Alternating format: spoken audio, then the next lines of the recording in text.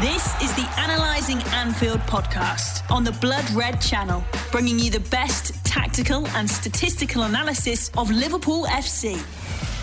Hello everybody and welcome to this week's episode of Analysing Anfield, your tactics and analytics podcast, courtesy of the Blood Red channel. I'm Josh Williams and I'm joined as always by David Hughes. Dave, how are you getting on? Yeah, I'm not too bad, thank you, mate. Probably better than Mick. It's been another weekend of pain, to be honest. I feel like we're saying this more than ever, aren't we? That seems to be the opening line. To be honest, mate, I haven't enjoyed the season, Yeah. as you can probably gauge. But we'll get into it anyway. We have to get into it. So we'll be talking about Newcastle United, what happened. We'll be looking ahead to this weekend's big game, Manchester United. And on the Liverpool front, really, that's kind of all that's going on at the minute. So it could be a shorter show. We'll see how we go. We might end up going off on a tangent regarding something else. Who knows? But yeah, we'll see how we go. But I think first, starting with Newcastle, Dave, was you at the game? Yeah. Thoughts? Without the smile. Oh, it's not that. It's really hard. It's really hard to summarise because, based on kind of the underlying numbers and the chances Liverpool created, especially in the first half, it could have been on another day quite a dominant victory. Should have been 3 or 4-0 up at half time. But yet, what I will say is it did still feel like there was a vulnerability throughout. And it felt like Newcastle potentially could have scored more than what they did. Obviously, I suppose you could they had one ruled out for handball. So it was just the one they finished for the day. But I just felt like Liverpool, even though they created a lot of high quality chances, should have had a really good lead going into half time. And before, key plays for Newcastle like Wilson come on. They still felt a little bit vulnerable. That's why I'd summarise it as a bit of a strange game. But to be honest, in that dressing room afterwards, they must have been looking at themselves, thinking like, that was all on us. That because a year ago that probably would have been a 4-1 victory, something like that. Yeah, to be honest, mate, you know me. I'm not really a nervous fan, and I'm quite positive in the way I look at my team and stuff like that. I mean, long-term listeners of the show will know Chris, and Chris is kind of the opposite. expects the worst at all times. But even in this game, just as it progressed, I just knew what was coming. You could just see it a mile off. And I was getting nervy towards the end. I was just like, just end this game, just finish it, because it's clearly an off day on the finishing side. You're lucky to get 3 points when that happens. Nevertheless, we deserved 3 points. But honestly, those last 5 minutes, truly painful. But when it comes to the performance, I'd just say Liverpool was spot on. I think the game was a little bit more open than a typical Liverpool game of late, and I think a lot of that stemmed from maybe the use of the 4-2-3-1. I think that does tend to happen. Liverpool have a little bit less control when we use that shape. But as a result of using that shape, you're fielding all 4 of your attackers. They're all top performers, and you should have goals in there. And we certainly had threat, but we just couldn't find the back of the net again. And if you look at the numbers associated with the game, so Liverpool had 21 shots, Newcastle had 7. 69% of the ball for Liverpool. But interestingly, Dave, I don't know if you've seen the expected goals, but it's tighter than I thought it would be. It's go on. I was going to say, are you on FB Ref, is it? Yeah. Oh, yeah. Liverpool 1.9, Newcastle 1.2. But what I will say, I think I'd be interested to know how much of Newcastle's 1.2 happened in the last 5 minutes. Because it felt like they had a few opportunities in and around the penalty spot and stuff.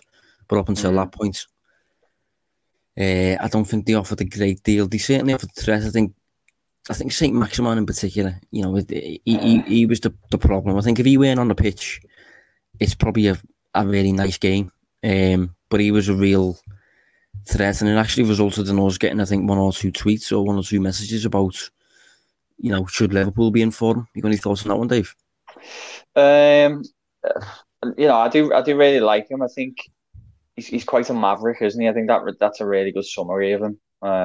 You give him the ball and he can kind of go in any direction, use any foot, get himself out of tight positions really well. He can create things as a result, bring players, pull players in, create spaces for others. He's a really good asset. I just don't know if he's maybe got that kind of maybe like that. I think reliability. Go on. Yeah, the word that comes to mind for me is maybe robustness. Just that kind of almost durability.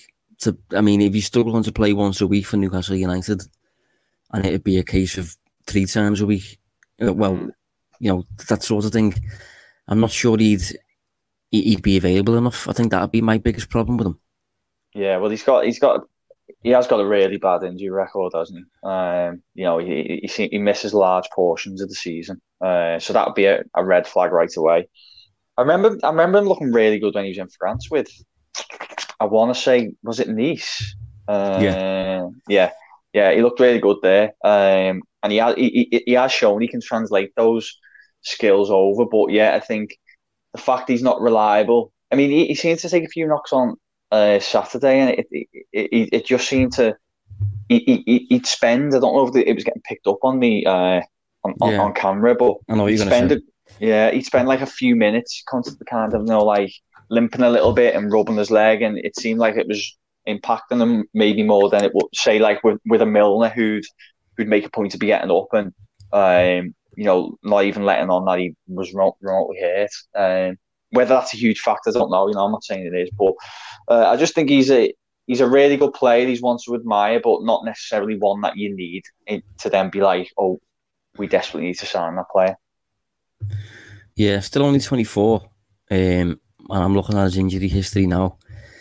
At Nice, his injury history wasn't really there, actually. Over the course of a few seasons, it looks like he's only missed about 4 games. But then since he's been at Newcastle, like this season, for example, he's had 3 separate injuries, one with his ankle, one with his calf, one with his groin. And he's missed 10 days, 61 days, 35 days. And last season, he had a hamstring injury, missed 3 games. Another hamstring injury, missed 8 games. So, and yeah, you said there, when he was getting knocked down, when he was the product, when he was kind of on the receiving end of like a heavy tackle or something like that, he did stay down for quite a while. And I don't even think Milner's has to be the example. Even the likes of Mane and Salah, they just get straight up most of the time, at least. And I think, with Liverpool's game being really intense, quite intimidating and stuff, I'm not sure that type of player entirely fits. And I do think, that he's clearly ridiculously creative and very, very good at solving problems on the pitch, despite being surrounded by very few teammates and stuff. But I do think that when you move to a bigger club, especially with a coach, as commanding as Klopp and Guardiola and stuff, I do think maybe a little bit of his creative freedom would be taken away a little bit, just as a natural result of having to become part of a really established unit.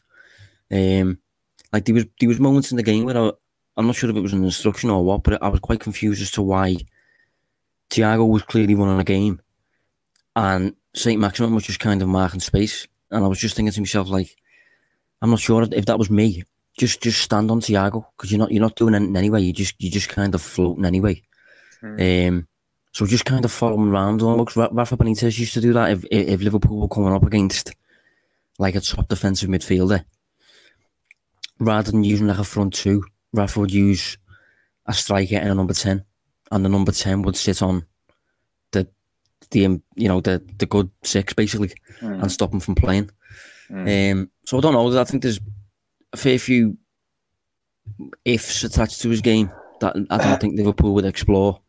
But nevertheless, still a really good player. And I said to you on the WhatsApp over the weekend, Dave, I think I'd rank him above Adama Traore, and that for me.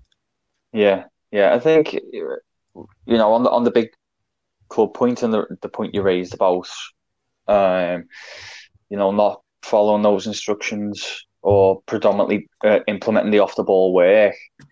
I think you do get that freezing, don't you, when you're that type of player at a club like Newcastle, who are obviously bottom half. You can kind of be a little bit more of an outlet, not really. a player.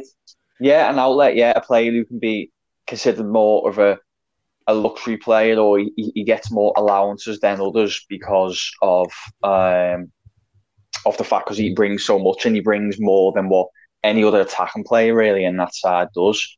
So therefore, it's really hard to kind of criticise him or shackle him without the ball, because you could end up rubbing them up the wrong way, couldn't you, really? I'm not saying he doesn't do any work off the ball, but it's something that I noticed as well. But he's still a player I really like. I'm just not sure if it necessarily be a Liverpool sign. Yeah, no, I agree with that. I think Liverpool, we've said plenty of times in the past, Liverpool are a top bracket really, and you need to tick a lot of boxes as opposed to just the unpredictable side when you're on the ball and stuff. I think around that there's got to be a bit more, and I think he's got more than most, but I still think Liverpool can get maybe a little bit better. Analysing Anfield on the Blood Red channel. Still on the game, I don't solely want to focus on the result, to be honest, because I think if Liverpool managed to come out of that 1-0, we still focus on the finishing being bad, basically. But I do think Liverpool's performance was good, and Liverpool did create in attack. Creation wasn't the problem. Liverpool generated really clear-cut opportunities, really. And that hasn't always been the case at Anfield since the turn of the year. So I actually think the performance, the 4-2-3-1, I liked a lot of it. I thought the Milner substitution was spot on, to be honest, because I think around that point the game was drifting from box to box a little bit. Liverpool had a bit of less control than ideal, so he took off a forward, didn't he, Jota, and he brought on Milner, went for the 4-3-3, gained a bit more control, and it helped the game, I thought. So generally I thought the performance was good. I disagreed with the Thiago substitution, I must be honest. I don't think that helped us. I can see why he did it, maybe bringing on fresh legs, energy and Curtis Jones and stuff. But I think the direction of the game was quite obvious for me. I thought it was quite clear that it was going to get to a point where we were going to be hanging on a little bit, and you need those players who can just take the ball and just keep it and just control it. And Jones is a bit more of a runner, isn't he? He's a bit more all over the place, legs everywhere, and not so much, a composed thinker of the game, if you know what I mean. I'm not really sure if I'm painting that the right way. But yeah. No, you are. Yeah, I see what you're saying. For me, I don't. So, based on the shots and things, which is something that we look at, XG and Liverpool really dominant. The only argument, and I've just brought it up to see if it kind of reaffirmed the point I was trying to make, was I'm looking at 538's model, and they obviously have a non-shot XG as well as shot-based XG, and no, it doesn't. Okay, yeah, I was going to say it just felt like Newcastle were kind of given a little bit. Liverpool, maybe for me personally, had a little bit less control without the ball, and it was a little bit more open than what I'm used to. Even when they haven't been having great performances and results, it's always felt like 2/3 of the pitch has been really strong still, and they've just been undone by the one mistake that's led to a goal. Just a bit of bad fortune. But it did feel like sometimes they were a little bit more open than what I'm used to seeing. But maybe that was just an observation I've made. Even if that's the case, though, to be honest, could you argue that is almost worth taking, considering the shots Liverpool managed to generate and how we've struggled to do exactly that in the previous months? Yeah. So basically, you're saying, I did say at the top of the show, it could have been a 4-1 victory on another day, and would you have took a 4-1 win? Yeah. So on that basis, it would have been a good trade-off. It just so happens that, in somewhat of a rare situation, kind of a perfect representation of this season, it's ended up being a negative result. I mean, whilst I'm looking on 538 now, probably the draw was, I think, 14% chance of it happening. And that's obviously what happened. Yeah, while you're just saying it, then I'm going to check Understats, because I think Understats will probably be even more in Liverpool's favour, to be honest. Yeah, it was 80% based on 538, 80% Liverpool victory normally. Or, based on it being an 80% chance of a Liverpool win. Yeah, Understat has Liverpool 82% chance of winning based on the shots that we took, 12% chance of a draw, and 6% chance of a Newcastle win. But says it does. It sort of reaffirms it, doesn't it? At the end of the day, that it wasn't a bad performance. Like, don't get twisted. Yeah. Although I'm making that point of saying it felt a little bit open. That's just in the general observation point of view. I'm not saying that suddenly makes it. It should have been a draw. Because I totally agree with what we've just been saying. In that it was a dominant kind of performance that on another day probably ends up in a comfortable victory. Yeah, it's just the kind of game that, although the absolute shambles at the end is painful to take, it's just the actual performance was deserving of a victory. Klopp couldn't have done much more, because the performance that Klopp delivered resulted in his team creating 21 shots. Should have scored about 3 or 4, really, felt like. But it just didn't happen. And I think, the goal that Liverpool conceded, as well as the goal that Liverpool conceded last week in the last 10 minutes against Leeds, I think both of those don't happen if Van Dijk's on the pitch. And I know you can't really say that, but it just puts into perspective, really how much one proper elite player can just win points almost single-handedly, really. Because when you go late into a game and you start soaking pressure, usually the product is crosses delivered into your box, and Van Dijk gets on the end of all of them. But Liverpool have obviously this season a lot less suited to soaking pressure, because we don't really have much of an aerial presence to deal with those crosses. But I'm just going to take it back a little bit, Dave, to Thiago. There's been a little bit of discourse this week. Josh, just before we move on to that, can I just flag something quickly? Because I did notice it this morning and thought I do want to flag that when we got onto the subject of it. Just on that point of conceding late goals, I had a quick look to see what it's been like this season, and it's 33% have come after the 75th minute, which is comfortably more than any other kind of 15-minute segments of the game. And the only reason I want to flag that is because it just felt like last season, a big thing that Liverpool did so well with the likes of Van Dijk being available was basically, getting a 1 or 2 goal lead and then opting to sit on it almost, reserve energy to compete in the other competitions, to be able to compete like, a full, although they didn't need it in the end, a full 38-game fixture that, 100% or until the point where you get a victory, and then you can kind of ease off and protect it. And I've just checked last season, so 13 goals conceded after 75th minute so far for Liverpool this season. There was only 6 in the whole of last season, so it's over twice as many so far compared to last season, with another 6 games to go. So it's quite revealing, isn't it? Yeah, I wrote a piece last week actually, and it was I kind of used Sevilla as an example of what I was talking about.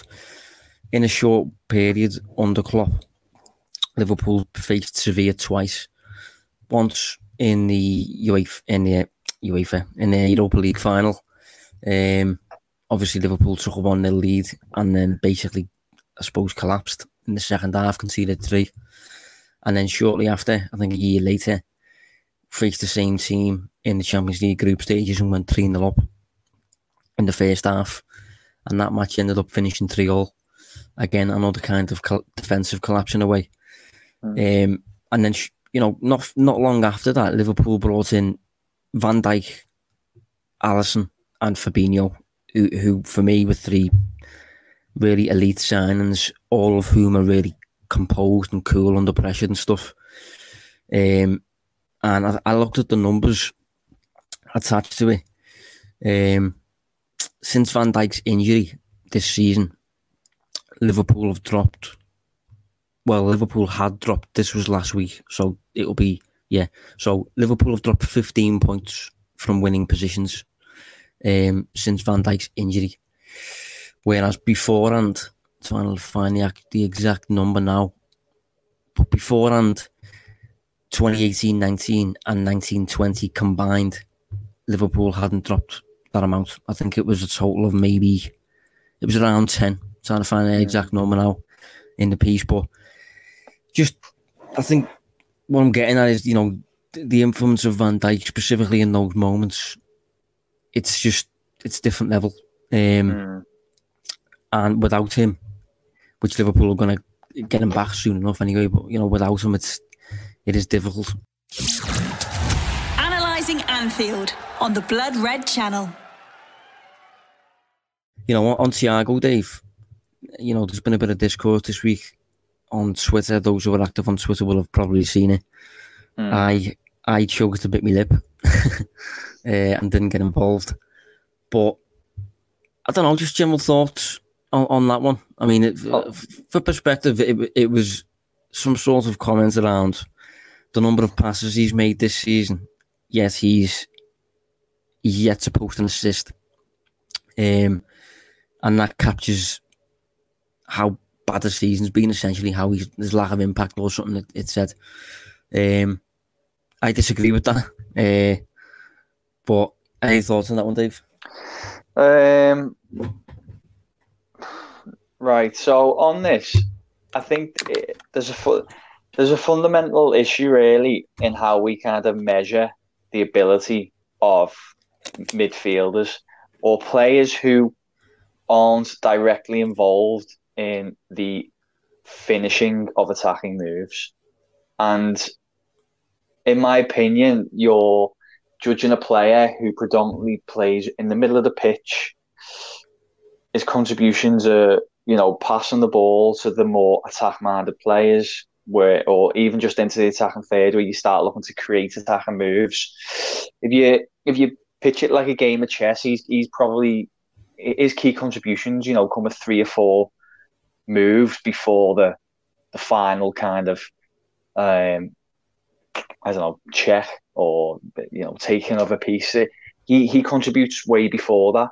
So this is why there's been such an evolving within the analytics data community about trying to find metrics that are more suitable to specific player positions. I think Thiago is a really good example. Like, why are we judging Thiago on goals and assists when his contributions inside the final third are fairly small, because a lot of his main work comes in the middle of the pitch.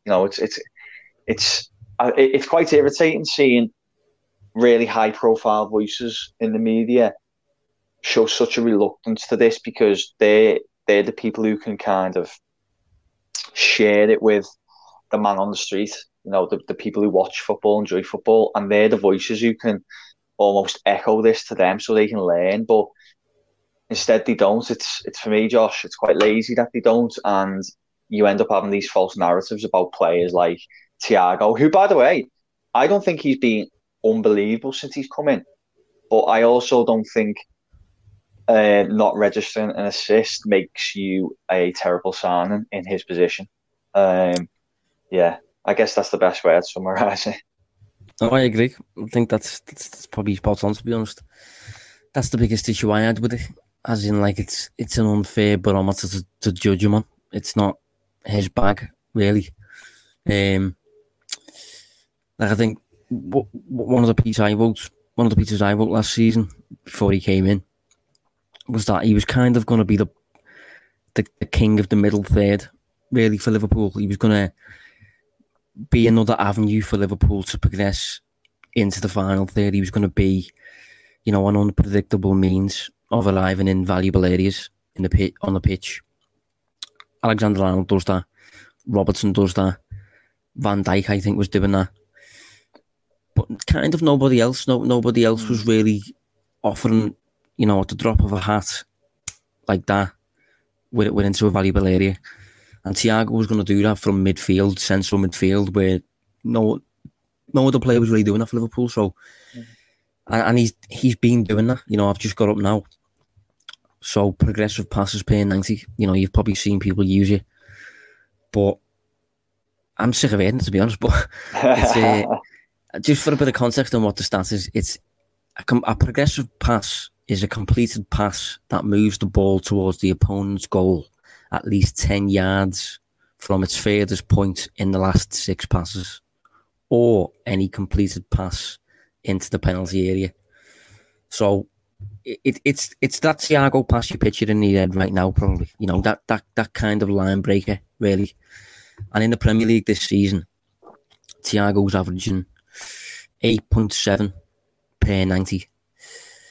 That is the most in the Premier League, in the whole league, against players who have played at least 500 minutes. The only players above him on that, there's 5 players above him on that list, and they've all played about 5 minutes. So, they obviously don't count.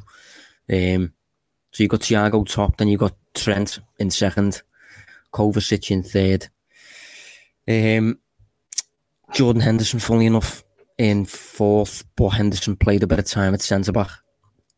And then Xhaka. So, these are players that just basically move the team forward and stuff. And Thiago offers plenty. He offers a lot. I think his main skills are going to be shown a lot more next season when Liverpool have got a proper unit, a proper foundation. Have the same team every week, if you like. I understand why he maybe fell short in a lot of people's heads. And it's absolutely fine if you fell short in your head and you was expecting what was right of him. But when you're expecting him to start delivering assists and things like that, and even if he had delivered 1 or 2 assists, two assists, so what? Yeah, exactly. I mean, does that change anything? Does that piece that we reference and suddenly become a positive piece? Exactly. Do you start saying what a signing just because he's got 2 assists? So what it reminds me of? It reminds me of how people made out that the perception of Pochettino was going to change loads if he picked up a League Cup. If he picked up a Carabao Cup, he's now this winner. It was not going to do anything, to his perception. People see what they say at the end of the day. But in terms of Thiago, I haven't got many worries attached to him at all. I think he's extremely valuable on the ball. And I think he'll show that a lot more next season. Despite the fact I think maybe under the radar a little bit, but I think this season he has shown a lot about what he's about. And I think specifically against Newcastle, I thought he was the best player on the pitch. And I think Newcastle was actually the game that he was introduced for. Really, some people were saying when he didn't start against Real Madrid, some people were saying, this is the game we signed him for, wasn't it? But I was thinking at the time, I'm not sure about that. I think he was signed against these teams that are willing to just sit in a block, and you need to find different ways to break through them. Yeah. All of our ways in the past few seasons have came from the flanks because of Trent, because of Robbo. Now we've got a player who can do it from the middle, and it just gives you another avenue into breaking through.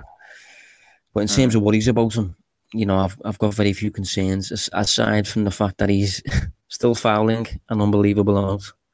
In fact, I think against Newcastle, I'm not sure he made many at all, actually. But in terms of just for the season, he's still right up there. Do you think there's a little bit of an over eagerness though? Do you think if he'd settled right in without any of these question marks and Liverpool having a really good season and he was just playing his game, do you think you'd see this as a trait in his game still? Because I just wonder, even for such an experienced player who's played at the highest level for many years, I do wonder if there's just a little bit of an over eagerness to do more, impact the game more when you're on the pitch. Then maybe wasn't for the likes of Bayern, Barcelona before and things. I'm just gonna have a look now and see if I can have a quick look at his files compared to last season. Well, I actually think. Yeah, wow. So he's at 2.41 fouls per 90 this season, and it was 1.15 per 90 in the Bundesliga last season. So is that FBref? No, I'm just using Wisecout because it's quicker.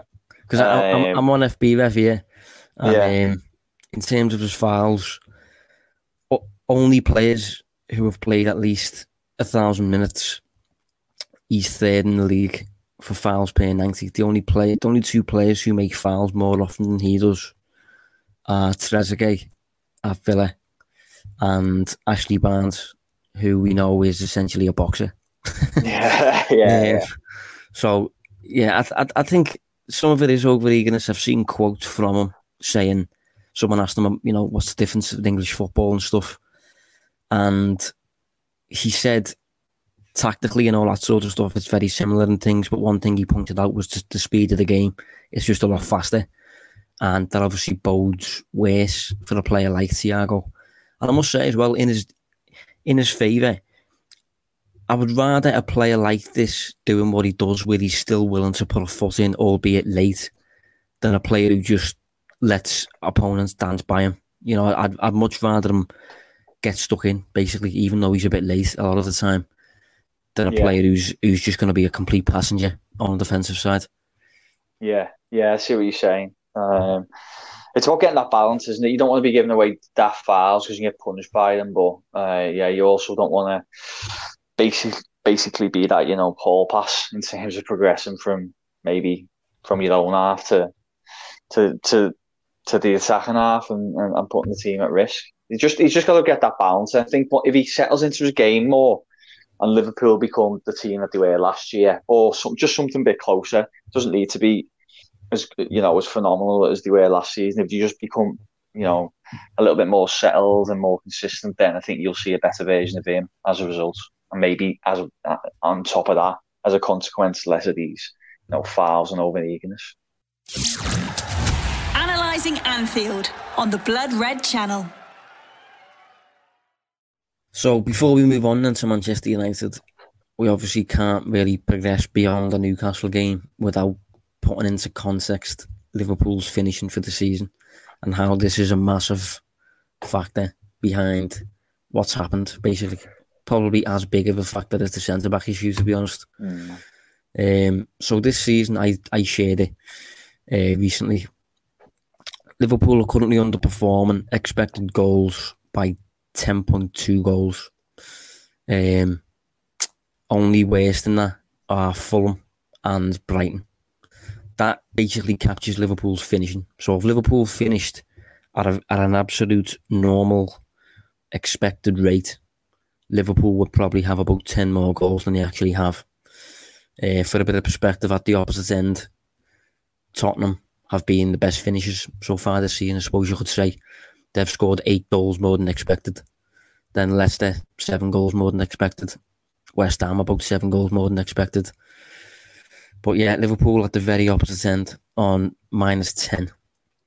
And if you look at individuals, the individual who's underperformed the most in the whole league, Roberto Firmino, on 5.3 goals. And the second most, Sadio Mane, on 5.2 goals. So Liverpool have the top 2 underperforming players in the country. Third, for a bit of perspective, is Timo Werner, who Liverpool also tried to sign. That could have been a disaster. That could have been hilarious, to be honest. But people have, I'm sure, picked up on Werner's ability, Werner's tendency to miss status, I suppose. But Mane and Firmino, according to these numbers at least, have been worse with their finishing this season. And again, compared to past seasons, this doesn't happen. Last season, the season before, and the season before, Liverpool overperformed by at least 10 goals. So it's been a 10-goal overperformance for 3 consecutive seasons. Your finishing's delivered 10 more goals than expected for 3 consecutive seasons. And then out of nowhere, not only do you revert back to the mean, but you completely flip to the opposite end of the scale, really. So Liverpool, it's like a 20-goal swing. Liverpool's finishing has resulted in a 20-goal swing from this season compared to last season, which is just, it is baffling, isn't it, David? And it's the kind of thing, thankfully, that doesn't usually continue. It doesn't usually, it's not forever this now. This should switch eventually. But it's very weird nonetheless. Yeah, it's you look at that and think, you can't imagine that kind of underperformance being sustainable. Obviously, this season's done now, with 30 odd games in, so not much is going to change between now and the end of the season. But it appeases fears a little bit for next season that there should be, more of a levelling out in comparison to what's happened this campaign, at least. Just for a bit more perspective on Mane and Firmino, they've scored 14 goals this season from a total, this is in the Premier League only, 14 goals from 156 shots. That is a conversion rate of about 9%. For perspective on that, I think Mane's conversion rate last season was about 25%, was it? Something like that. Yeah, and that was in his 20s. Yeah, if he's been Liverpool's most efficient finisher for a few seasons, Mane, I think. Salah, for perspective, I think his conversion rate was around 16% or something like that. So yeah, it's one of them. It's absolutely baffling. Those who have signed up to the newsletter will have seen a newsletter I sent out a few weeks ago now on finishing and how it just fluctuates really based on very little. Sometimes you go through heat, sometimes you go a bit cold. And Liverpool's 3 forwards, well, excluding Jota, who's been injured for a period, are just freezing cold this season, and there's not a lot Jurgen Klopp can do about it. That's the frustrating thing. Yeah. That's it. Go on. I was just literally going to say that's the frustrating thing about it. It's not really something you need to be fixed, on the training ground, for example. Yeah, it's the kind of thing. Put it this way: Brighton are the worst in the league for this. Brighton have underperformed by the most. But what you should get from that, really, if you look at those numbers, what those numbers kind of capture is, okay, the problem is not Graham Potter. The problem is his players essentially putting the ball in the net. That's not something Potter cannot finish. Potter can't put the ball in the net, but he can coach his team to create chances. Essentially, he can coach his team to generate shots. That's clearly what they're very good at doing. They just can't score. And in Liverpool's case, looking at those numbers, Jurgen Klopp isn't really to blame for a lot of that. If Liverpool underperform by 10 goals, there's not much Klopp can do. All he can do is just keep empowering his players to just keep trying and keep doing what they're doing, and they'll come. But it's hard to believe at times. But we'll move on anyway, Dave, to Manchester United. I must admit, I'm not overly looking forward to this one because I don't really know what's coming. No. Thoughts? Feels a very strange Liverpool United game, this. Especially when you consider that it was only in January that, albeit a lot of this talk was coming from Old Trafford and the United side because they were getting very giddy. But, the last one felt like a bit of a title head-to-head encounter. And here we are 4 months later, and obviously it's a strange one. United are obviously all but done, I think, Champions League qualification-wise. Liverpool need the points. But yeah, it's not an easy game. If you have a look, they've lost the only defeat United have had since the 1st of November was that obscure 2-1 defeat to Sheffield United at Old Trafford. That's their only league loss since the very 1st of November, which is insane, really. No, I didn't think it was that as good as that. Yeah, I mean, I must be honest, I think this is probably the best United team since Ferguson. But despite saying that, I still don't think they're that great. And I still think Liverpool are a better team. Liverpool have just lost all practicality at the minute, and United are very practical because of the amount of match winners, let's say, in the squad, particularly at the business end of the pitch. And obviously, they don't keep they don't keep a high line. They drop back and stuff, which is quite uncharacteristic. But they can do that because Maguire's good in the air and stuff. But I do think Liverpool are better coached. I think Liverpool can dominate this team for quite a bit, but maybe without winning a game, which then renders it a little bit pointless, doesn't it? It's a difficult one. I'd like to see, these two teams face off both with a full 11. But it's a difficult one because while being a good United side, I think they're absolutely fine. I think they're not second in the league good though. I don't think. The underlying numbers say that about top 3-4 side rather than the kind of soon to be runners up, don't they? Yeah, well, I might as well go into them now. I think so. In terms of expected goals per match, excluding penalties, United's expected goals is 5th. They post the 5th best attack in that department, and then on the defensive side, it's 5th again. So 5th best attack, 5th best defence according to non-penalty expected goals, and then in terms of shots, 4th in the table for shots, 7th in the table for shots faced. So that's kind of what I was on about. The performance numbers associated with them aren't really that great, but they do have better individuals than a lot of teams.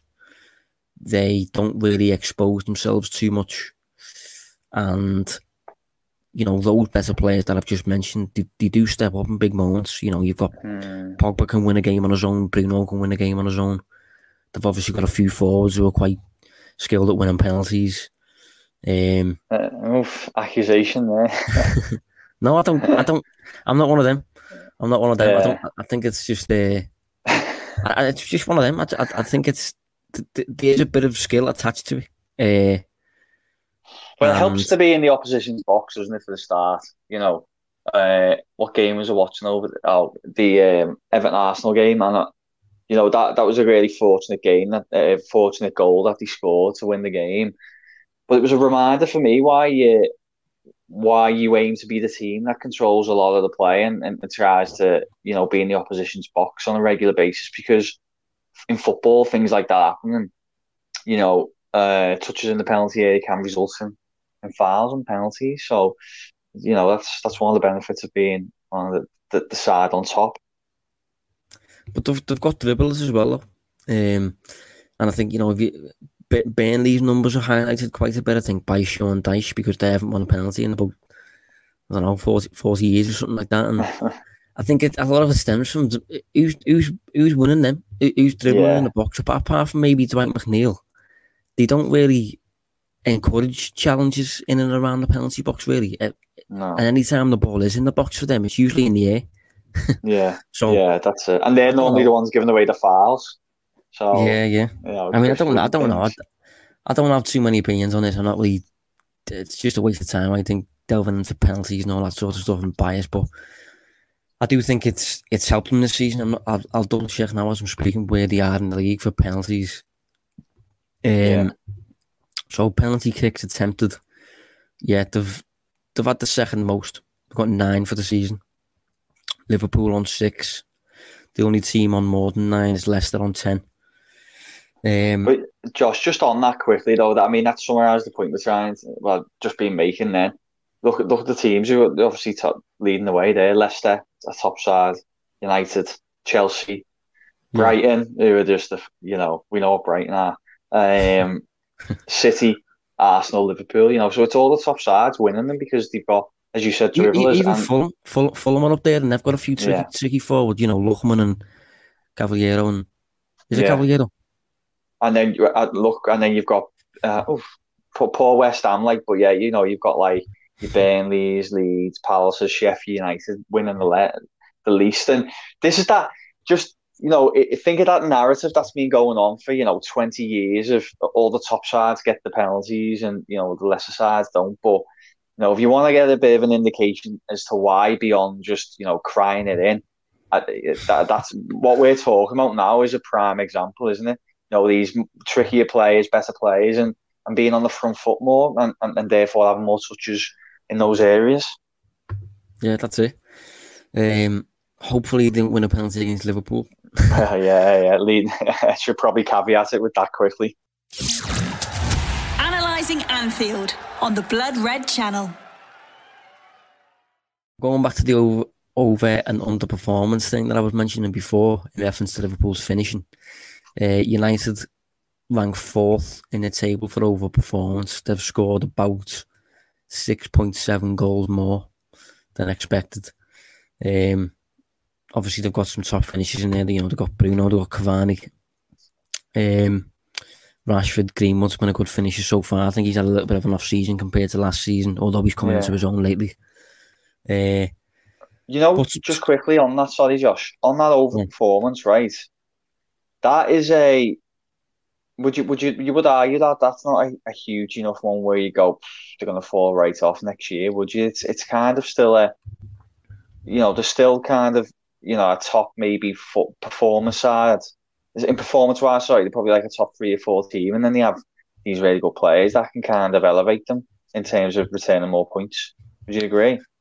Yeah, no, it's probably the amount of overperformance you can maybe expect if you've got good players, I suppose. I mean, last season they overperformed by roughly the same.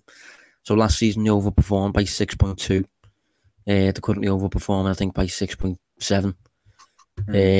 Season before, I think the squad was a little bit different the season before, but that year they overperformed again by about 5.6. So that's 3 seasons in a row there where United have kind of bought themselves an extra 6 goals compared to the average finishes because they've got good players in the attacking end of the field. But I think one of the biggest credits I can give this United side going into this game, they're not a team that I think you enjoy playing against. I don't think I'll enjoy watching Liverpool play against this team because they've got dogs in the middle of the park who just step on your heels and stuff and break everything up. They've got players who can win games on their own. They've got speed. They've got that determination. They're good in the air. They can obviously come back when they got a goal down and stuff. So they are developing into a decent team. I don't think they're the type of team that will just roll over. And I do think it'll be difficult, this one, for Liverpool. I think one thing that does benefit Liverpool a little bit is the rest. It's is it over the week since Liverpool's last game by the time they meet, where there's this fixture for United is sandwiched in between 2 European semi-finals. So I forgot about that, to be honest. Yeah, Thursday night you got Roma and then obviously second leg. So that could genuinely, when 2 teams as good as these going at it. I know Liverpool a little bit by their standards out of form in terms of things like points return, but as we've touched on at the start of the show, performance-wise, it was pretty good against Newcastle. Just didn't get the result. So when you got 2 really good teams, these fine margins, might be pretty decisive, mightn't they? In terms of them having not 2 big games either side. Yeah, it's going to be a tricky game. And I think at Old Trafford, generally under Jurgen Klopp, we haven't had the best record. Sometimes we've deserved more than we've actually got, but for some reason, I think a lot of it's maybe stemming from the crowd. That they've seemed really, really up for it when we went to Old Trafford in recent years. I'm not sure this will overly be the case this time, but I'm considering the ground will be empty. They're above us in the league this time. They're not really having to prove themselves in such a way. So, we will see. Obviously, you mentioned that they've got European semis around the game. They've got less to play for in Liverpool. It'll be interesting to see if Klopp persists with the 4-2-3-1, considering obviously the lack of control in this game could hurt you a little bit more probably. But I'll just see this one going then, Dave. Predictions? Predictions have been so hard this year. Really have, because I know. Hard. I'm going to sit on the fence. I think I'm going to go with draw. I expect Liverpool to play well, but United are a decent side. It does feel to me, it just doesn't feel like it has the same edge, this fixture, the way it normally has. I don't know if it's just because it's coming quite late at the end of the season. Liverpool have been kind of competing for trophies last few years, and now they're not. this year, and it was Champions League still there. So I don't know. It just feels weird, and I wonder if maybe the game might play out like that. So I'm going to go for.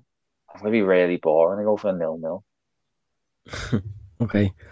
Yeah. I'm gonna say 1-1. But I think it's absolutely possible that Liverpool get done in this game, just simply because of what I mentioned before, how practical United's game is compared to Liverpool at the minute. Liverpool can very easily come across as the better coached team across a number of departments, but when it comes to actually doing the stuff that matters at both ends of the pitch, Liverpool are coming undone this season. So yeah, I think it depends. It just depends on it's going to sound a bit stupid, but how up for it both teams are. You know, how much the European game has an impact on United's game, how up for this Champions League chase Liverpool are, and how down the heads might be after the Newcastle game and stuff. But hopefully it's a bit of a scrap. Yeah. Yeah. You're going to say something? Yeah, this is a really completely I guess you call it a rabbit hole on a tangent a little bit, but I just want to ask you something really random. And I was thinking about it earlier, and I was gonna message you, but I thought, I'll just mention it on the show in case anyone else is interested. What's your thoughts, right? Even though it was sort of the start of the season by the players, what's your thoughts on Wijnaldum being Liverpool's captain when he's probably leaving in the summer? Do you think it? I know that's such a random thing, but do you think? And there's key players missing, but do you think you start kind of bending a new captain, or do you wait to the end of the year? Yeah, it's an interesting shout. Like, I haven't really thought about it much, but it's difficult without knowing the details of him leaving. It's difficult knowing, is he choosing to leave? Are Liverpool just not giving him enough in terms of what he deserves? Do Liverpool just want him to leave and haven't offered him anything? It's difficult to actually know. But on the other hand, I do wonder what message it would send if, despite needing him for the second half of the season or whatever, if you just kind of said to him, well, you're leaving at the end of the campaign, we're going to give the armband to Trent. How would he take that? Yeah, I agree. And he's still a really important midfielder, isn't he? I was just looking at it, and I was thinking, not that he's an ultra professional. He's still a really good player, brings a lot to the team. But I'm just looking at him thinking, that's the on the pitch leader for this side when things aren't going great. I know there's leaders who don't need the armbands.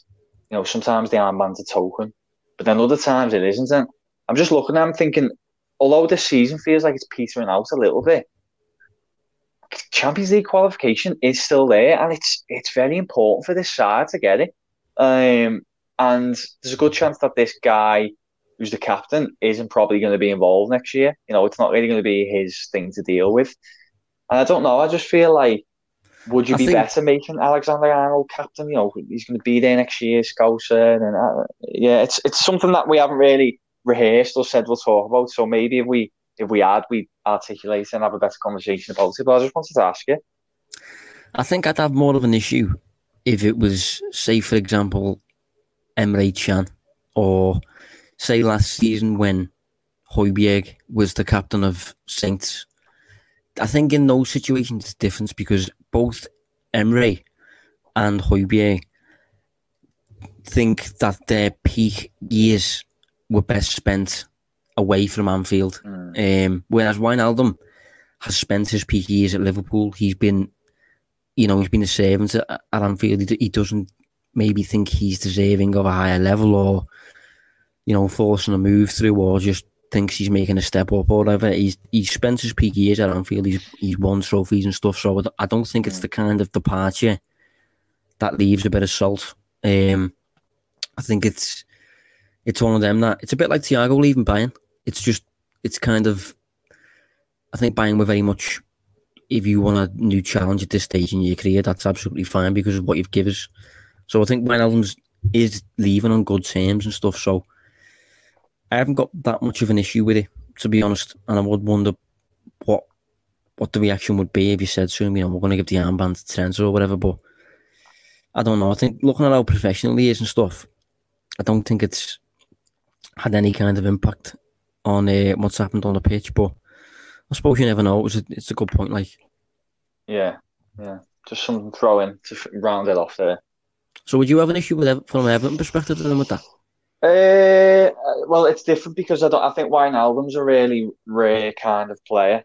If they had Wijnaldum, probably not. But yeah, I think I would with a different profile, definitely. Yeah. I think with something still to play for them, kind of you need a leader who's going to be there the following season, and yeah, I think I would. I'll just be honest. I'd like to see somebody else with it and somebody else leading the team out and kind of leading that charge. But it's all about personal point of views, and I guess that would just be mine if I was in that situation. Yeah, no, it's a fair comment. But we will use that to round up. So, Dave, thanks for joining us, mate. Yeah, thank you. Cheers, mate. Cheers, everyone. And we will be back next week to review Manchester United and to look ahead. And maybe we'll talk about something else. Maybe we'll include some transfer stuff. We'll see where we go. But considering Liverpool have one game a week now, really, until the end of the season, maybe we've got a bit of space there to do something. So, any suggestions, do send them in. Put them in the comments and stuff. And we'll see you next week. You've been listening to the Analysing Anfield podcast on the Blood Red channel.